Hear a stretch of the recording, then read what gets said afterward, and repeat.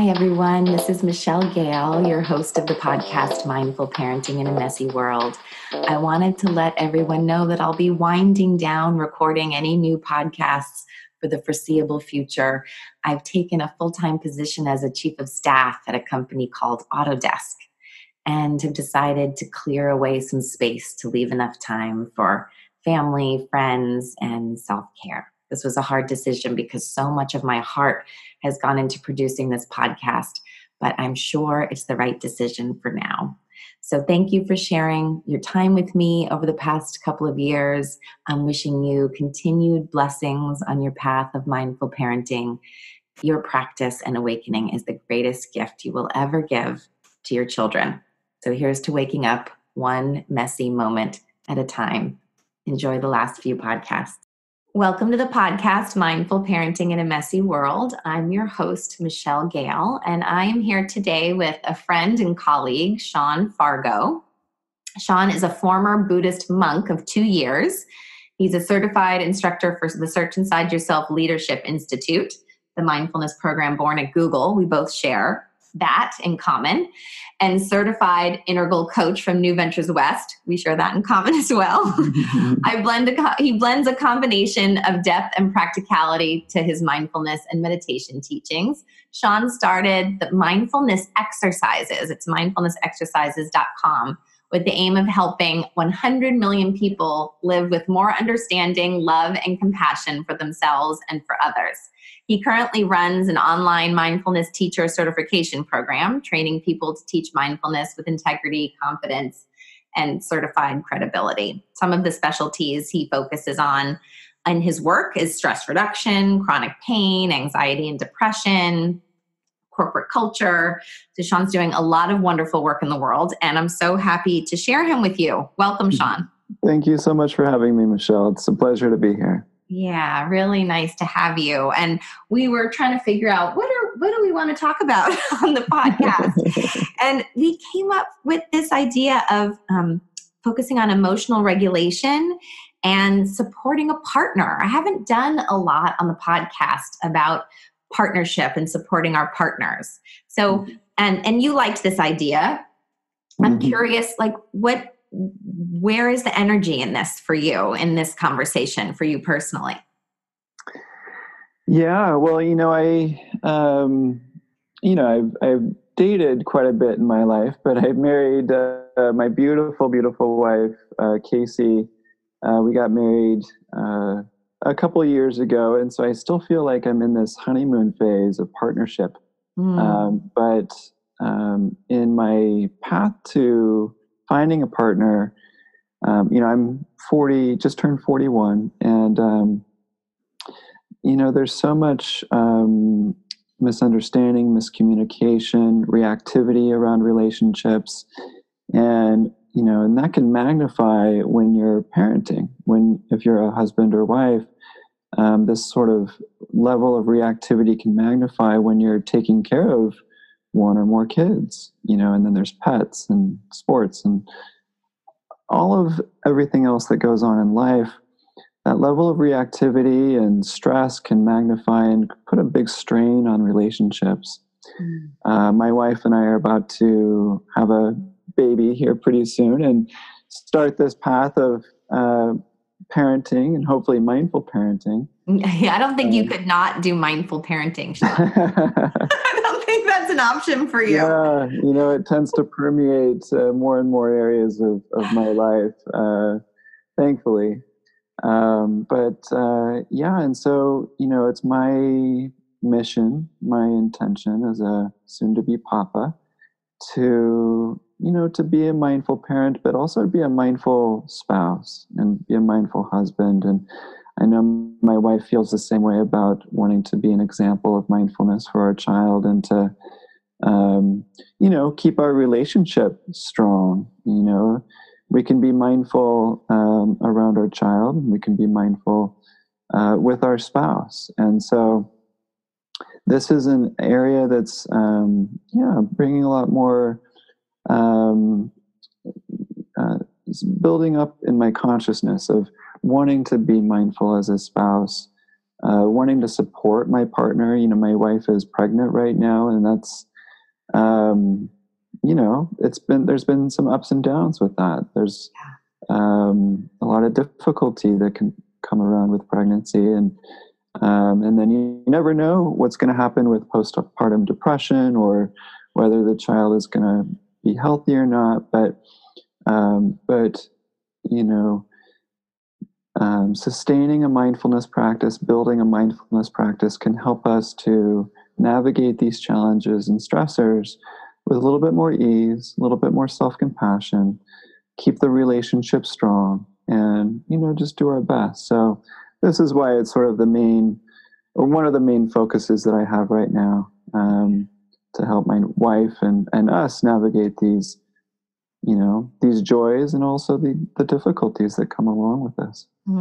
How have you, you know, in your life and practice and work that you've done, learned to manage your own emotions and also to support others in doing that? What has been your path to that, and practices that you've used, or teachers you've worked with? I'm just curious to hear your journey around your own emotional regulation, because I know it's been quite a definitely a path for me. I've shared on the podcast before. I definitely grew up in a house where there was plenty of yelling and anxiety and divorce and, you know, all of those things. And I was fairly reactive in my younger self, and even early on in parenting. You know, definitely yelled more than I wanted to, and got angry, you know, in ways that surprised me. So it was really a path for me to get to the place where I am now, you know, where I've been for the last, you know, 5 or 7 years. It's been a lot of work. Yeah.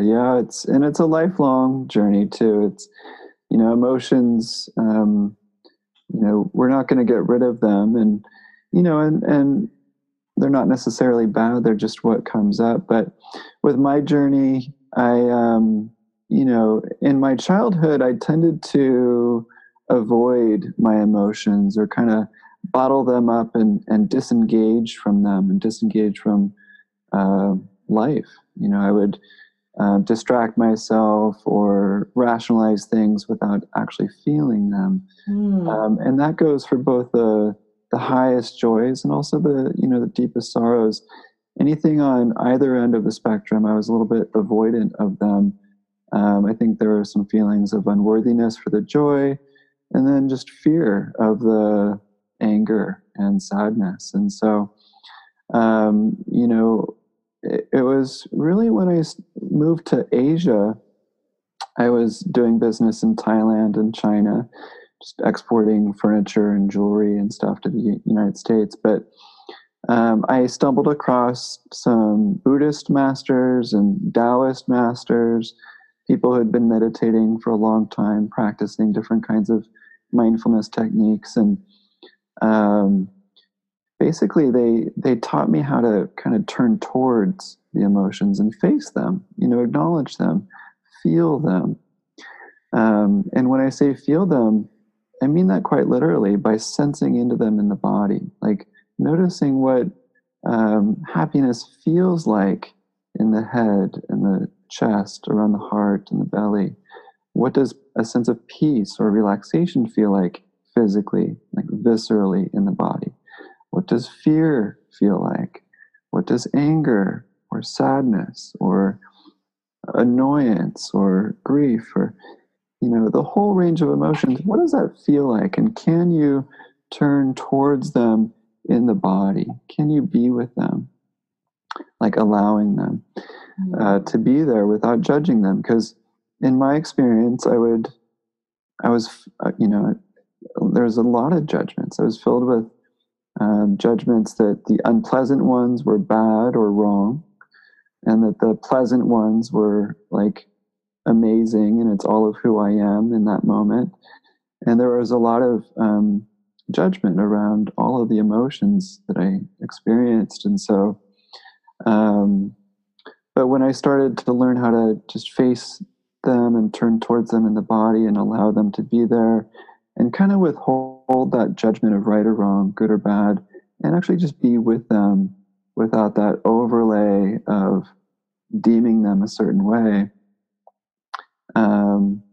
it helped me to accept and allow these emotions more and more into my daily life, um, and kind of like acknowledge the reactivity that I would have during stressful situations of avoidance, or there's the fight, flight, or freeze reflexes of the amygdala when we feel triggered.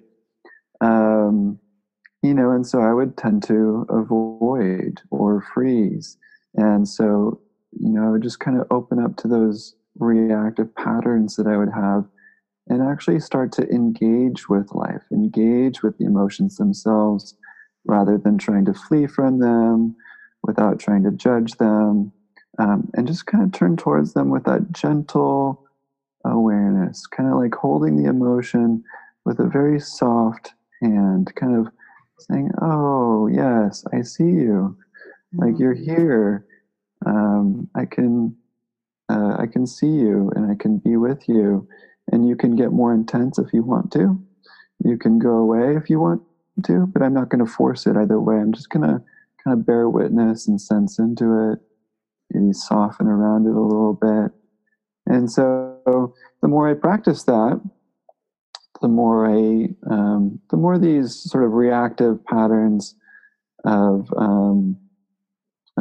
of avoidance and disengagement, they would take less hold, and I would kind of soften into experience with more care, more gentle heart, and that would just help me to just engage with life more. Um, so and so for my students around mindfulness, I just encourage them to sense in the body, tune into what they're feeling, not judge it, stay with it, and breathe into it, soften around it.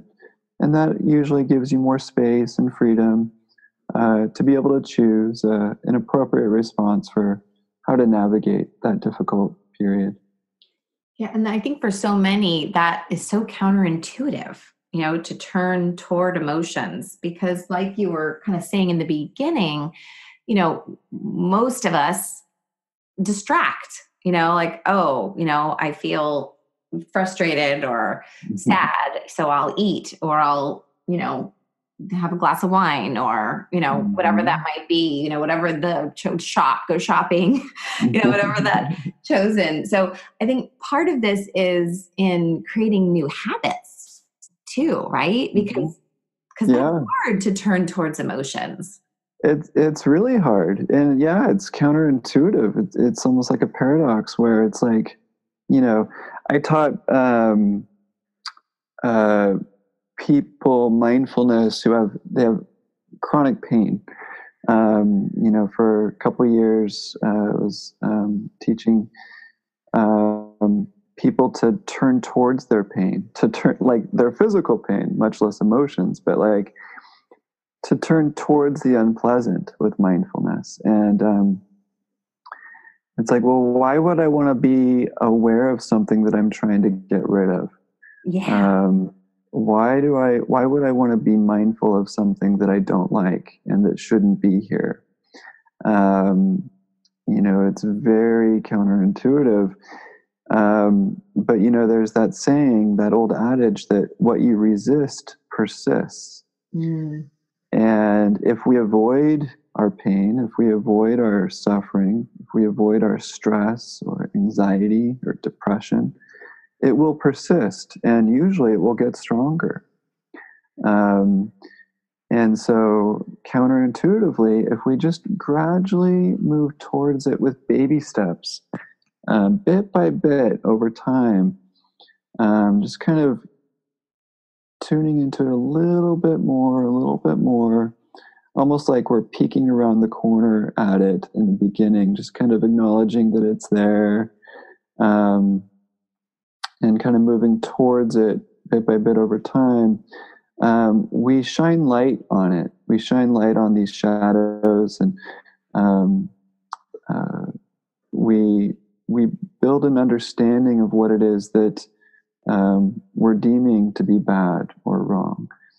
And when we start facing it and when we learn how to be with it, it takes less hold over us because we can learn that it's not as overwhelming as we actually feared it might be.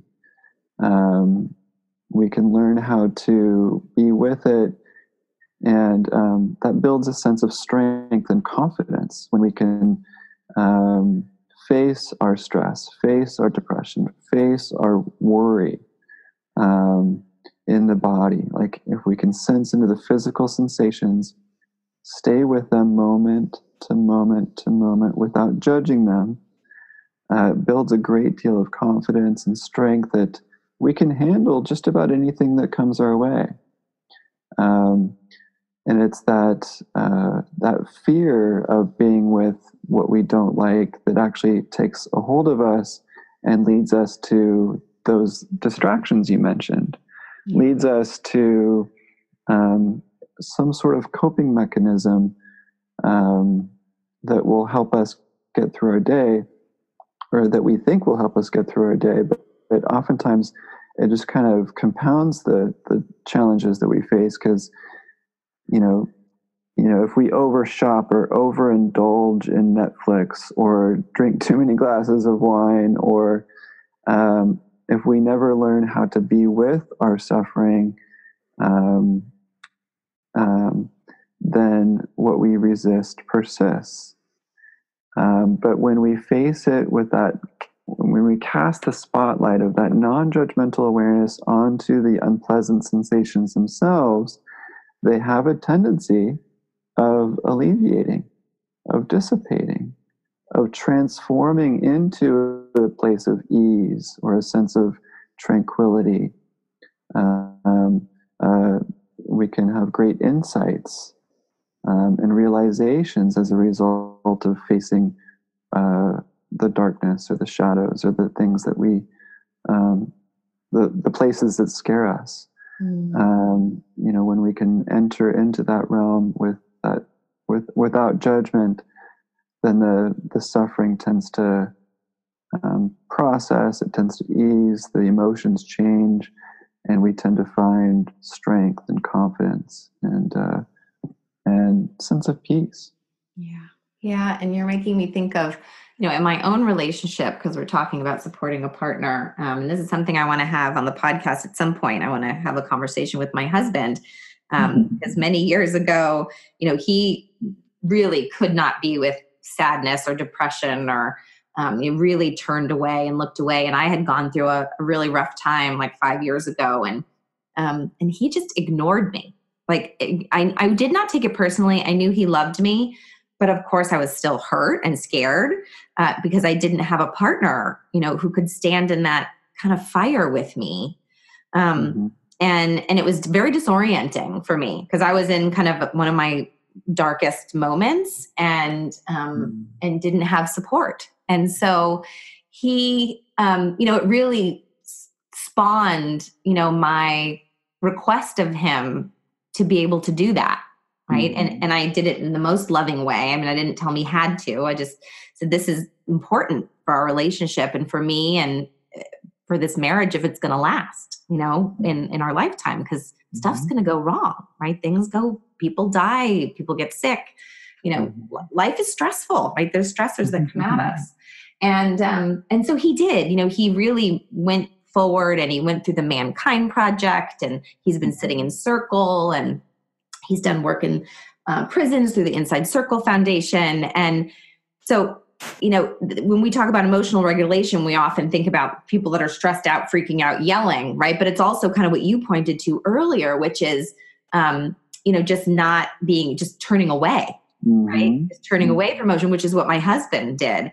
And after all this time, he really can be with me, even when stuff's falling apart. And he can also with our children. So, the value of what you're speaking to is so enormous in our relationships. And I'm just curious, what you'd be willing to share of your own path, either in the past or in your current marriage, how this work that you've done on yourself has supported how you can support a partner. Yeah. Well, first of all, thank you for sharing that about your husband. I think that's very common for men to be conflict avoidant and to fear that level of intimacy, that emotional intimacy with a partner. And it's really, indicative of the level of intimacy that we can be with ourselves. Certainly, in my relationship with my wife, Casey, in the beginning, we were falling in love and getting closer and closer. And that level of intimacy was growing to a point that I had never experienced with a partner before. And it was scary because, she is this dynamic, heartfelt, spunky woman. And she cannot bottle things up. She cannot avoid things. She faces them, And in the beginning, for me, if it was like emotional, then it was scary because she would bring up things that I wasn't used to hearing or used to being with in a relationship. Talk about fears or sadness or jealousy or all the different emotions that can come up that can seem unpleasant.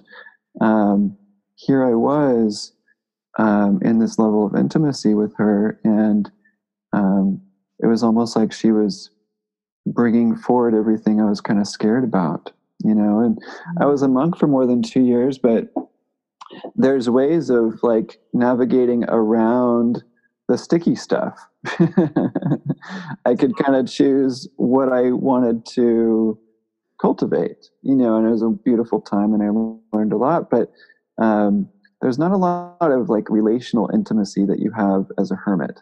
Yeah, I'm guessing not. That could be a great bumper sticker, but yeah, it's so relationships can really lead you into this territory of intimacy that you wouldn't otherwise do with yourself. And so, with my wife, I remember like getting so triggered a couple times that I just wanted to flee. And I don't mean leave the relationship, but like just kind of like get me out of here. Like I need to go find a football game to watch. Or get me, a bro and let's just talk about, manly stuff or something. So yeah, I wanted to flee, and it took everything I had to just stay there. And, you use that term, sitting in the fire, that you needed him to sit in that fire with you and to be with you. And if only just to like, attend to you or to befriend you during that time. Not that he needed to fix anything, but just kind of navigate that time with you from a just a place of care and support. Yeah. But when my wife would bring up these, intense emotions and these feelings, it took everything I had to just be there, to just stay there. And so I would just sit in the fire with her, and literally, I would just kind of sit there with her and be with it. And, I didn't feel like I had to offer a lot of wisdom or support or guidance, but it took everything I had just to just sit there and be with it and feel that intensity. And again, like if you can, if I could just sit there and be with it and feel into it, then it would transform, and the intensity would go away with time because everything changes, and it would dissipate, And then I would come out the other side after the fire was so intense and it would start cooling down, and I was still there. I'm like, wow, like I've never sat through that intensity before with someone without fleeing. Like, wow, that was a huge step for me. Um, and then, um, and then I would find the space to share how I felt and reciprocate that level of authentic intimacy, of just sharing how I feel about what's going on in a non-violent way, in a non-reactive way, but just share like, wow, that was intense for me. Like, I was feeling scared. Yeah. And just to reciprocate that level of intimacy, not feel like I had to fix anything on her end or do anything, but just to be there with her and acknowledge what was happening within me, acknowledging what was happening with her, just being there, being still, not needing to do anything, but just being there and like sitting with them. And that feels like such an important piece of it, not needing to do anything. Because, I think often, men and women, I think men kind of get saddled on men a little bit more, that they have to solve the problem, but I think women do the same thing too. And I think that's such a big gift, in this, supporting our partners through any kind of emotional dysregulation, is being able to be with them just as they are and not try to do anything or change anything, but just having this willingness to be there that you're pointing to, and that is where mindfulness does some of its best work, in a relationship, in being able to stay. Yeah, exactly. Yeah, mindfulness is not about knowing anything or doing anything per se. It's just about being with our experience without judgment. Yeah. It's very, very, very, very simple. Not always easy, but it's very simple. There's no mystery to this. There's no, secret formula that only, 7.2% of the population are born with. It's just something that we can all practice, and to practice with the easier stuff to kind of build that muscle, maybe practicing being with mild annoyance, mild frustrations, mild form of sadness, and just kind of working your way up to more of the intense stuff. But yeah, with our partners, most of the time they don't want to be fixed or anything. They just want to be loved, and some people kind of define love or kind of break down love in sort of 5 facets. And those are attention, affection, appreciation, allowance, and acceptance. And so, if my wife is going through some difficult times, I'll go through those 5 A's and see, can I attend to her in a way that feels appropriate? Can I find something to appreciate about what she's doing, or who she is, what she's done, what she says, how she is? Can I find something to appreciate? Can I offer some affection? Whether it's a hug, which I love 20-second smile hugs, by the way, where we hug for 20 seconds and we smile the whole time. But can I offer her a hug or a kiss or some form of affection, usually physical? Can I up my allowance of what she wants to do or what she needs? Does she need to just take a break and find some solo time, or can I just offer her allowance to trust her to do what she feels like she needs to do? And usually she makes like great decisions, so it's kind of easy. But can I up my allowance? And then can I offer some acceptance for what she's going through and who she is? Knowing that life is difficult, we all handle things a little bit differently.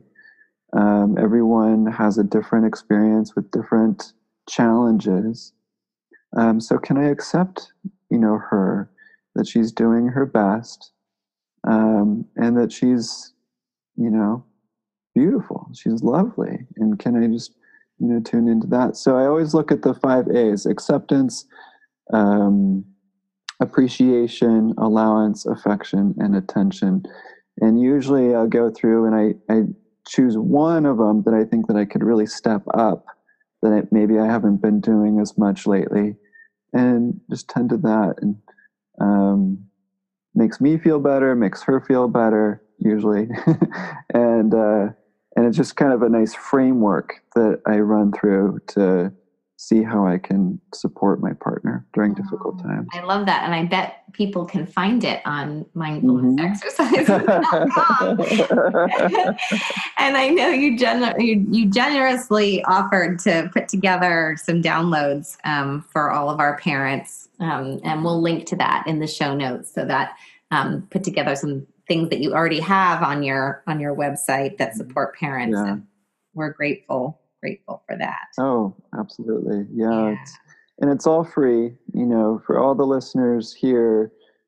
Invite you to go to the show notes, click that link, and I just want to offer you some free resources, so that you can, be a mindful mama, be a mindful papa, and, help your kids and be an example of mindfulness for them, and live with more ease. Thank you, Sean. Any final words of inspiration that you'd like to share before we wrap up? Yeah, I guess just one thing I'd like to share, which would be, as parents, we're so used to tending to others. I just wish for everyone listening to just, see how you can take care of yourself as well. And it's not about feeling better or worse than other people. It's just about, offering yourself a simple sense of care, inviting a sense of care and warmth and ease and safety into your awareness.